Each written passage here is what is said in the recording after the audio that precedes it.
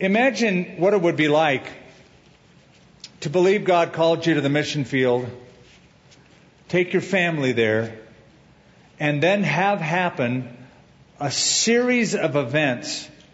Well, I'm going to read it to you. It's from a friend of mine who did just that. He moved to the Philippines with his family. He believed God called them to be missionaries. I believe God did call them to be missionaries there, but he says this, "Dear Skip, I pen this letter in the midst of turmoil. The Philippines right now is facing one of the most difficult times I have ever seen since being here. The inflation rate has just hit 13%. This has caused great difficulty for all of us. There have also been major problems with the electrical power that we are experiencing 2-hour blackouts twice a day. This is expected to continue. Manila is also engulfed in a transportation crisis. Then, this morning, we were awoken by the gunfire of another coup attempt. Getting up, I watched from my daughter Anna's bedroom window as 2 World War II airplanes dropped bombs on Channel 4 TV. Even now, as I write this, I can hear gunfire. Personally, we have also had major trials and attacks from the enemy. Diana and Anna both contracted an amoebic parasite and needed 10 days of treatment. The landlord raised our rent. Caleb, our dog, was diagnosed with heartworms, and a burglar got into our yard and tried to steal the car. He did not succeed, but he caused some damage before he left." Now, if you spend the money and the energy to go to a foreign field and then have one bad thing happen after another, at some point you got to question, did we make the right move? Right? Now listen to how he ends this letter. "Yet, even when faced with an uncertain future, I am realizing the truth of Philippians 4:7 that says, 'The peace of God, which transcends all understanding, will guard your hearts and minds in Christ Jesus.' In fact," he says, "I feel guilty for feeling so peaceful when many of the people around are panic-stricken. No matter what happens, there is no greater peace or joy than to be in God's will. Even in the face of uncertainty, there is an excitement and an expectation of what God is going to do." How's that for a letter of encouragement? Every time I read this, I get convicted. Which leads me to a question. How do you view your life? How do you see the reality of things that unfold around you, good or bad? How do you view them? The real question is, what is your worldview? You know, everybody has a worldview, how you view the world. And we put a lens on every time something happens around us. We read a news story, we hear a report, we experience good or bad. We are viewing those events through a lens, our worldview. Now, the Bible, when you read it, has a very distinct worldview. It gives you a very unique lens. And the biblical worldview, in a nutshell, is this: that everything was created by God, that mankind made really bad first choices that caused disastrous results, that those results have lingered on in every generation, bringing death, physically, morally, and spiritually, that God's plan was to let those results play out for thousands of years, while at the same time staging a rescue operation that would take care first of the sin problem, then eventually he would return to rule over a restored creation with those that he was sent to save. That's a biblical worldview in a nutshell. Now, if you do not have that worldview, if that is not your perception of things, then most of life is not going to make sense.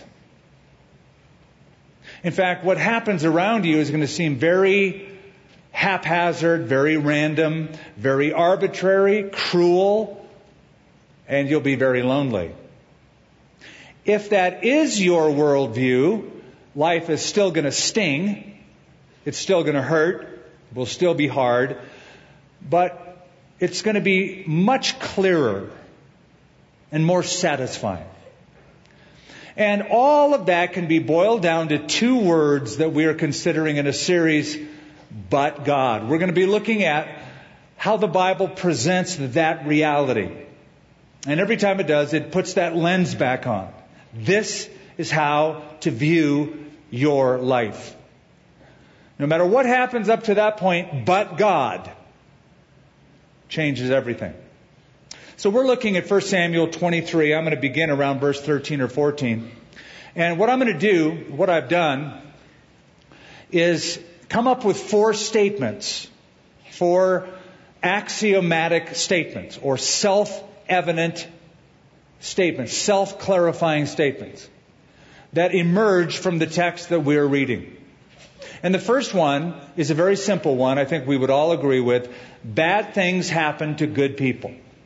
You know, it'd be wonderful if it was like bad things only happen to bad people. Good things only happen to good people.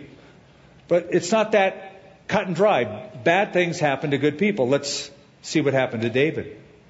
1 Samuel 23, verse 13 is the end of a previous paragraph, but let's connect them.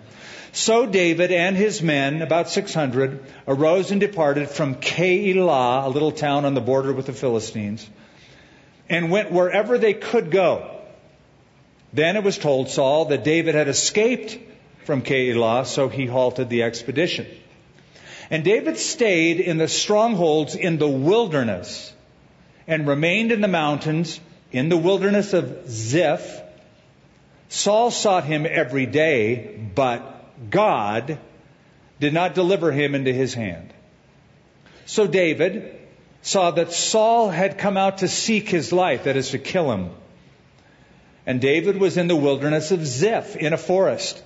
Then Jonathan, Saul's son, arose and went to David in the woods and strengthened his hand in God.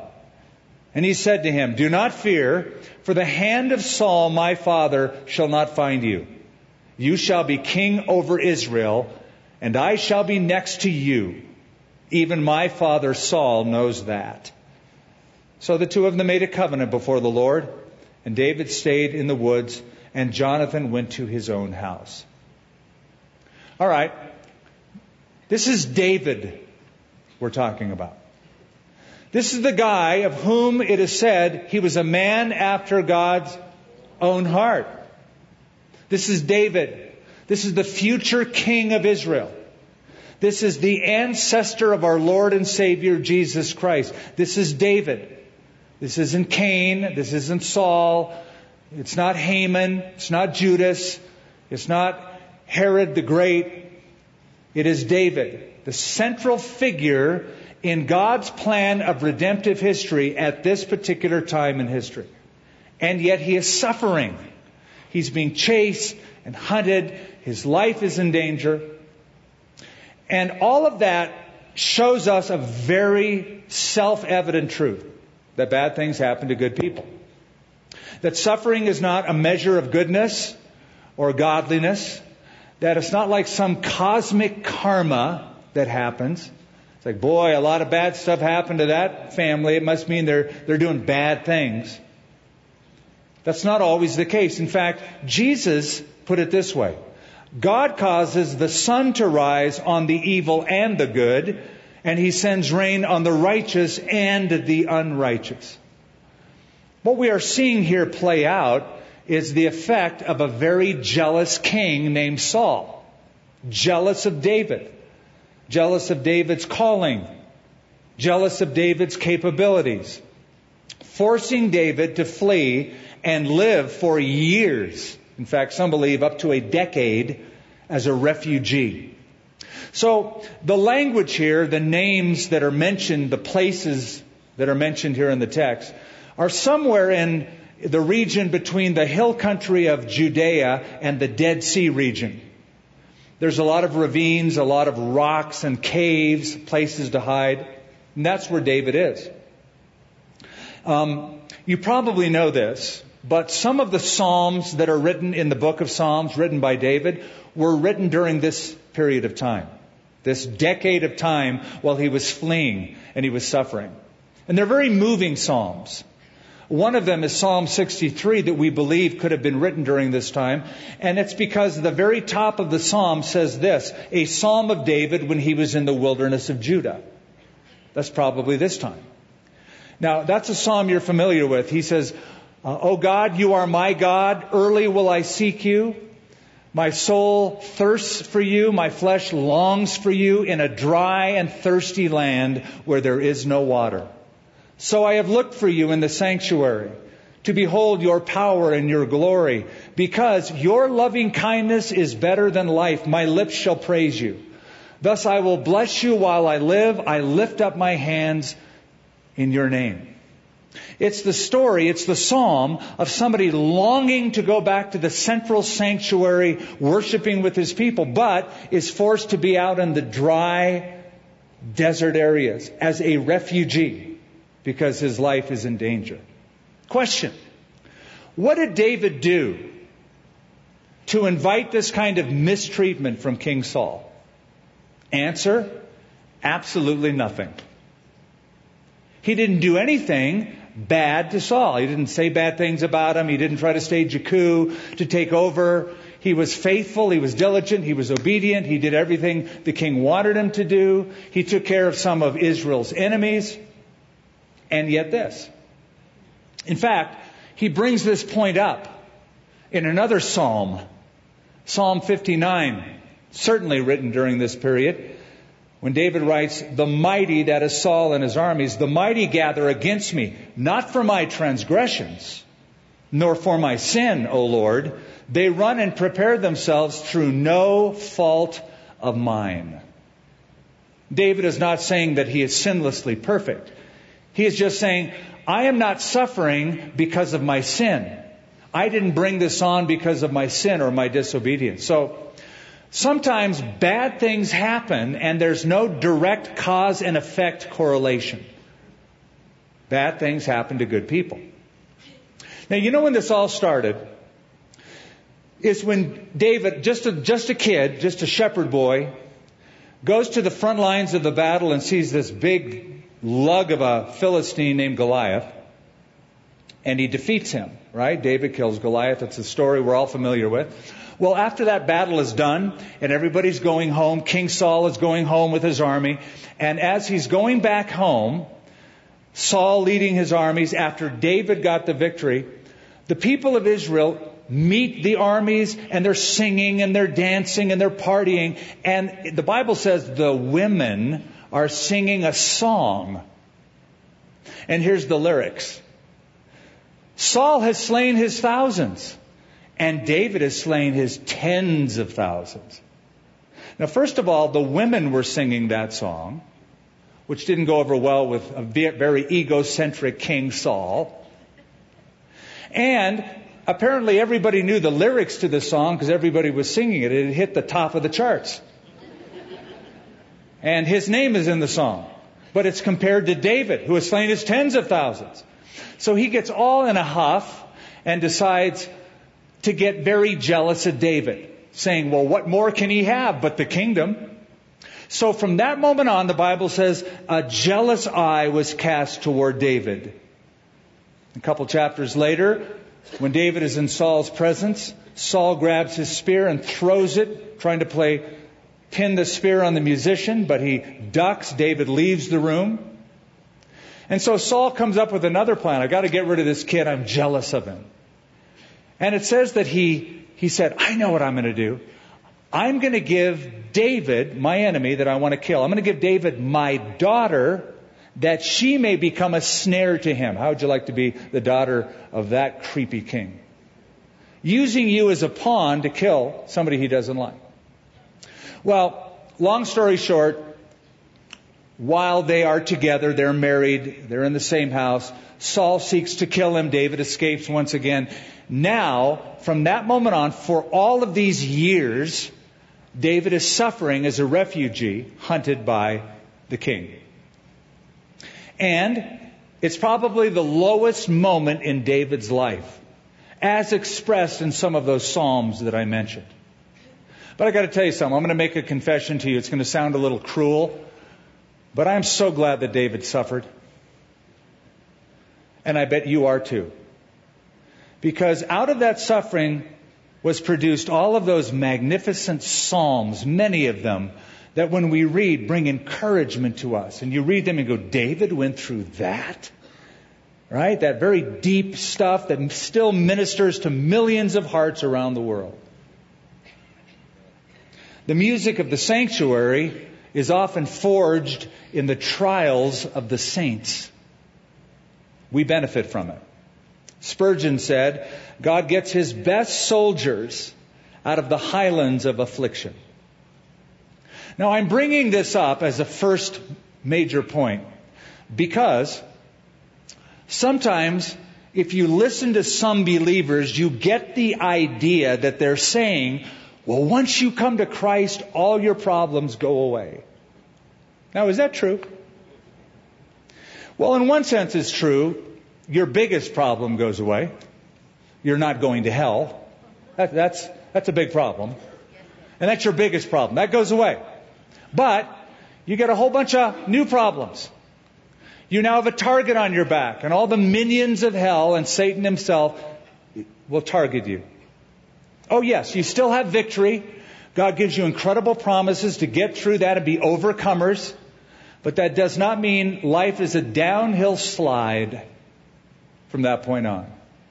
Good things happen to bad people. I want to lead you to a second truth that is self-evident in our story. Not only bad things happen to good people, but bad people can't stop a good God.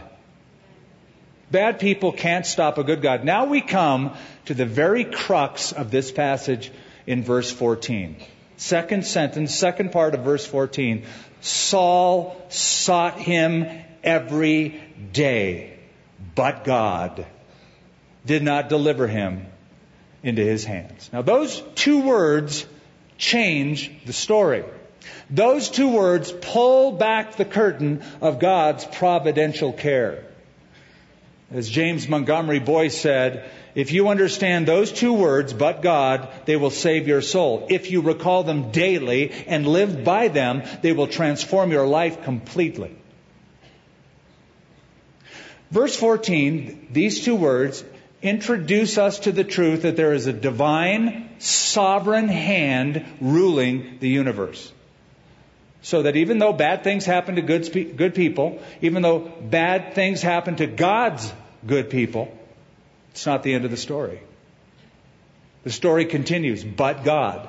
When you have a supreme, all-powerful, universal ruler, malicious plans won't succeed.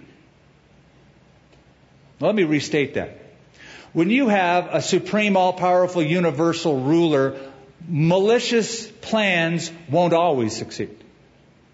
Sometimes they do succeed.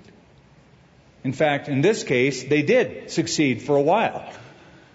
How long did I say David was running from Saul? 10 years. 10 years of suffering. 10 years as a refugee. 10 years living away from his home. 10 years in caves. All because of this madman, this crazy, jealous king. God allowed that to happen. But Saul was only allowed to go so far and no further. He was allowed to display that maniacal, crazy behavior only up to a point. And then God stepped in.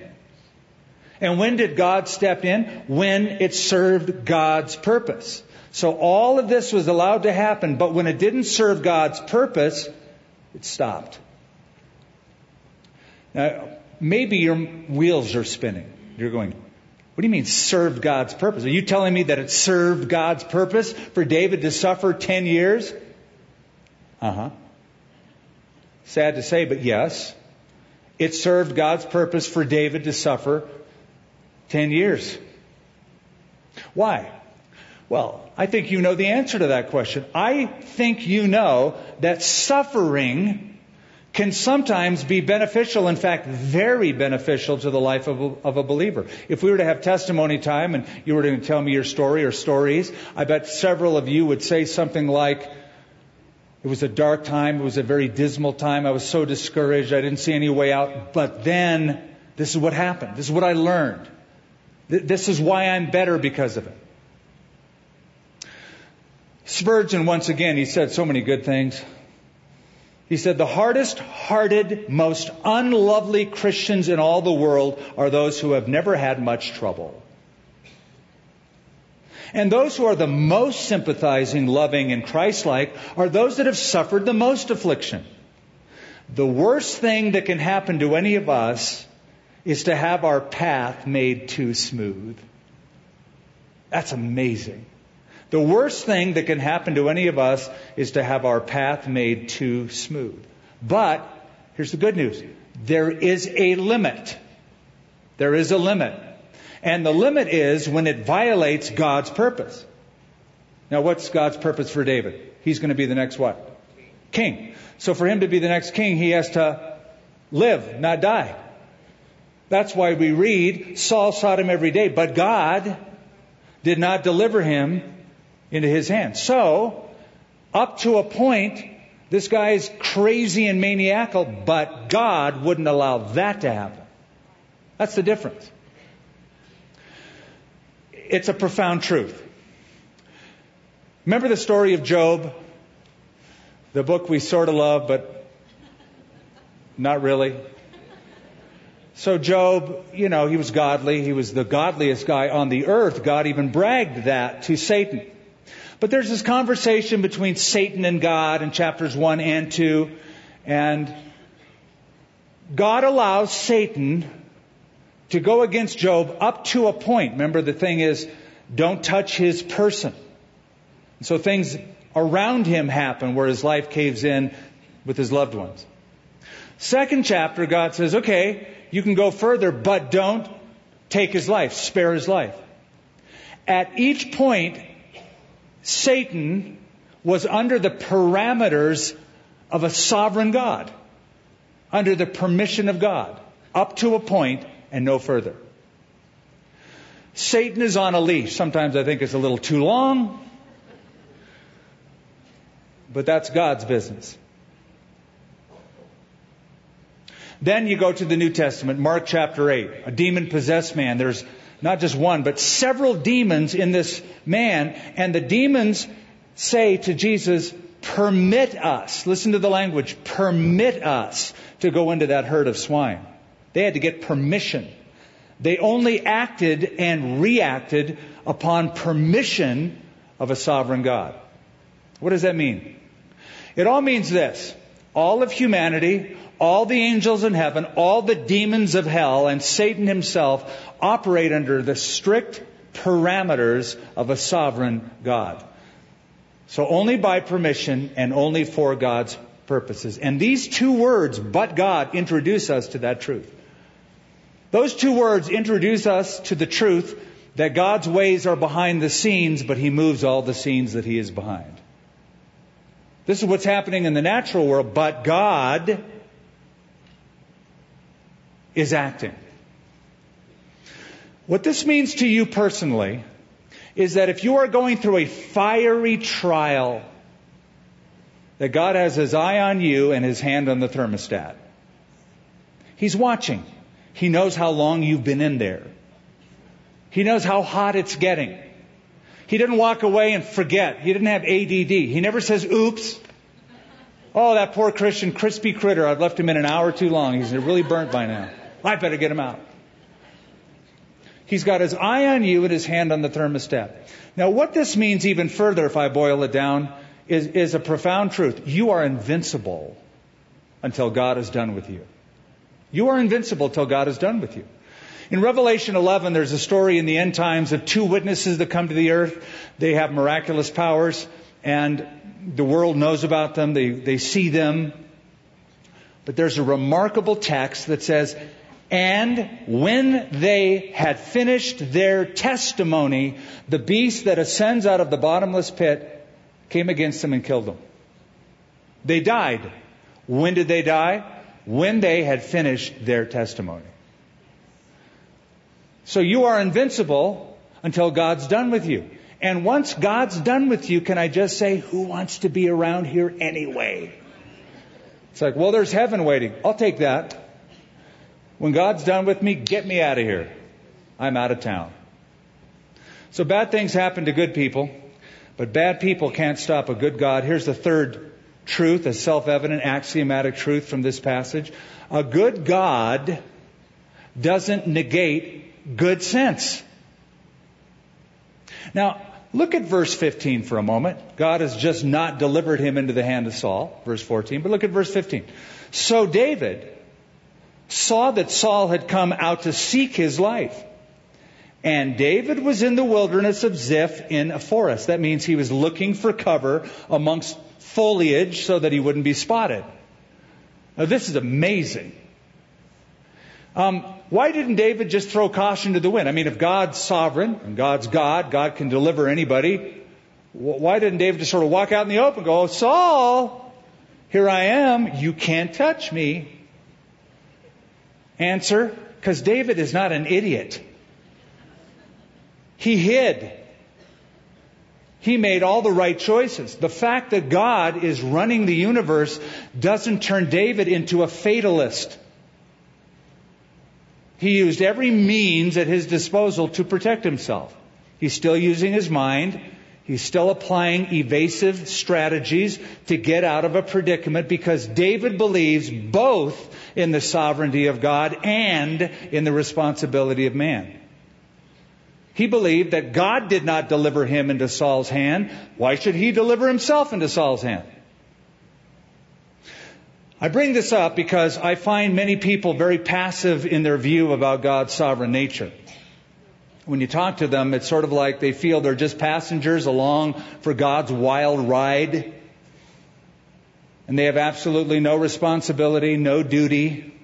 Whatever happens is what God wanted to happen, so why should I think or deliberate or plan or organize or strategize? David did not think this way.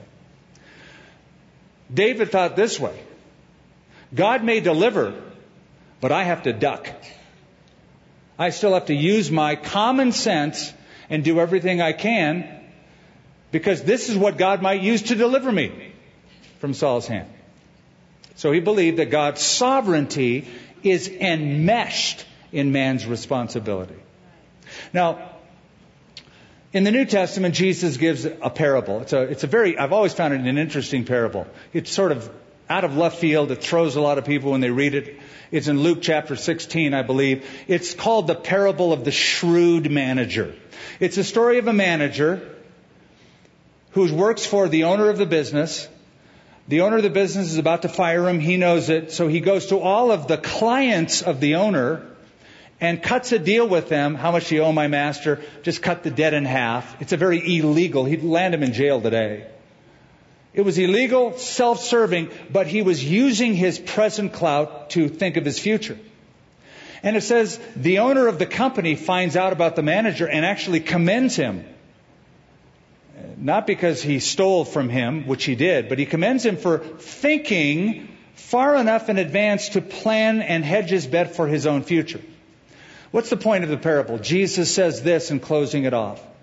He's making a point about using our heads. He said, "For the people of this world are more shrewd in dealing with their own kind than are the people of the light." That's an amazing statement. He's saying sometimes unbelievers are smarter than believers in thinking through and planning and strategizing their future. He's using a negative example to give a good point. There was a man in New York City who walked into a bank and asked for a loan. A loan officer came out and introduced himself. He said, "How much do you want?" He goes, "I want $5,000. I'm going to Europe on business. I'll be back in 2 weeks. I'll pay it back in 2 weeks." "You need $5,000? "Yes, sir." He goes, "Well, for us to loan you $5,000, we need some sort of collateral. We need some sort of security. What have you got?" The guy who wanted the loan pulled out the keys to his Rolls Royce and says, "It's parked right out in the front. Would that be enough security?" And the guy said, "Well, be plenty." So everything checked out. The man got the loan, walks out of the bank with the $5,000. Meanwhile, an employee of the bank takes the keys, gets in the Rolls Royce, drives it under the bank in the parking garage underneath in secure parking. In 2 weeks, the businessman returns from Europe, pays back the $5,000 plus the interest, which was $15.41. The loan officer approached the man and said, "Listen, Thank you for your business. But while you were gone, we did a little checking and we discovered you're like a multimillionaire. You don't need a $5,000 loan. So why would you come in here to get a loan for $5,000 when you're a multimillionaire? The man smiled and he said, where else in New York City can you park a car in a secured area for 2 weeks for only $15.41? That's why he was a multimillionaire. That boy wasn't playing checkers, he's playing chess. He's strategizing his move. Back to what Jesus said, the people of this world are more shrewd in dealing with their own kind than are the people of light. Listen, while God is being sovereign, make sure you're being sensible. That's the truth of this. Bad things happen to good people. Bad things can't stop a good God. And a good God doesn't negate good sense. And that brings us to the fourth and final truth that emerges, self-authenticating truth from this passage, and that is bad times call for good friends. Verse 16 introduces such a friend. Then Jonathan, Saul's son, arose and went to David in the woods and strengthened his hand in God. And he said to him, do not fear. For the hand of Saul, my father, shall not find you. You shall be king over Israel, and I shall be next to you. Even my father Saul knows that.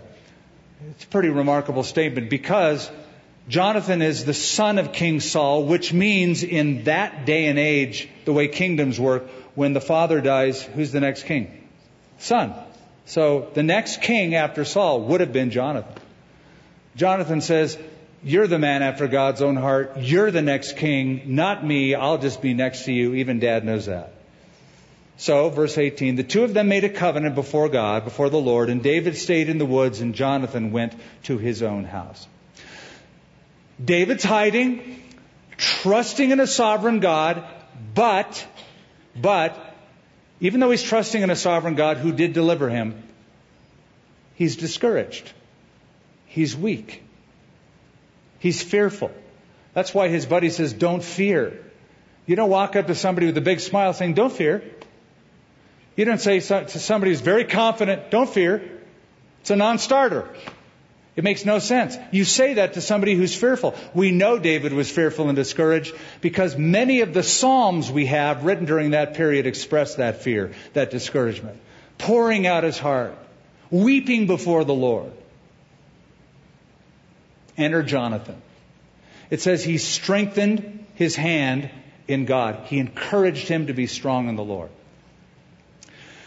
Listen, you might be a strong believer, but all believers experience discouragement. All believers experience setbacks. All believers experience low moments of wondering, of second guessing. And their faith goes back and forth. All of us. Even the greatest. When you think of Elijah the prophet, you think of somebody who's bold, right? Unafraid, right? Keeps going, right? That was chapter 18 of 1 Kings. Where the prophet stands with great power of God and calls fire down from heaven. Very next chapter, he's running from King Ahab and Queen Jezebel. Gets down to the Sinai desert, perks his head up toward heaven. He goes, God, it's enough. Take my life. He goes from victory to suicidal in one chapter. That's Elijah. That's discouragement. When you think of Paul the Apostle, you think of somebody bold, assertive, put me down, I'll get back up. But he writes to the Corinthians and he says, we were burdened beyond measure and above strength, so that we despaired even of life. That's why at times like that, you need friends like this. Every David needs his Jonathan. Every discouraged person needs his encourager. Don't you love it that Jonathan comes to encourage him? He didn't say, hey, come on, man, you're David. You're the man after God's own heart. You're Mr. Psalm writer. What's up with your discouragement? No, he meets them there. He knows David loves the Lord, but he turns his thought back to God. Best friend you can ever have is somebody who turns your thoughts back to the God you love. Jonathan does that. By the way, their friendship was forged over their mutual love for God. When Jonathan saw David's zeal for the Lord as he stood before King Saul and he said about Goliath, he's defied the armies of the living God. As he stood before Goliath and he said, you come to me with a sword, a spear, and a javelin. I come to you in the name of the God of Israel, whose armies you have defied. Jonathan hears this little kid talking about his trust in God, and every time he heard it, he said, amen. I like this guy. And from that moment on, they formed a covenant. It says their hearts were knit together. And they became friends. So, the long and short of it is this. David was being chased and attacked by Saul, but God kept him safe. David was feeling weak and discouraged, but God sent him Jonathan. David was being hated by the king, but God would one day make him the king. So, back to those two words, but God. If you can live your life with the truth of those two words, then you can live like my friend who went to the mission field in the Philippines and said, man, all this bad stuff is coming down, but I am living with the peace of God in anticipation and expectation of what God might want to do. I'm praying that all of us will learn to look for the but God in our lives. You may not see it right away. It may take years. And then you'll look back on a situation and go, wow, God was in that. I hated that car accident I was in. I saw no point of that. But then I watched how the Lord used that. I'm praying that you'll learn to live in expectation and anticipation that but God inserted into your life can change it all. Father, we thank you for stories such as this, the stories that highlight these two life-altering, life-changing words, but God.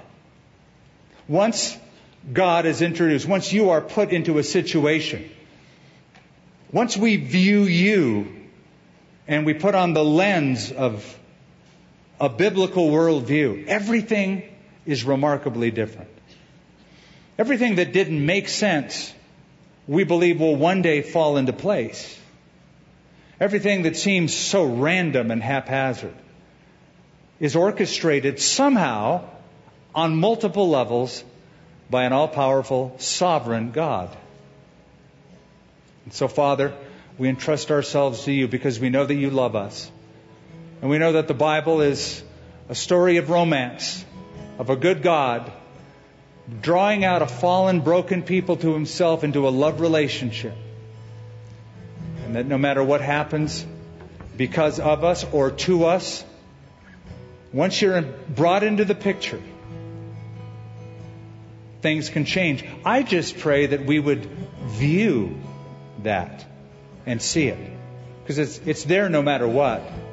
But once we see that, it changes our outlook. May our uplook change our outlook. In Jesus' name, amen. We hope you enjoyed this message from Skip Heitzig of Calvary Church. How will you put the truths that you learned into action in your life? Let us know. Email us at mystory@calvarynm.church. And just a reminder, you can support this ministry with a financial gift at calvarynm.church/give. Thank you for joining us for this teaching from Calvary Church.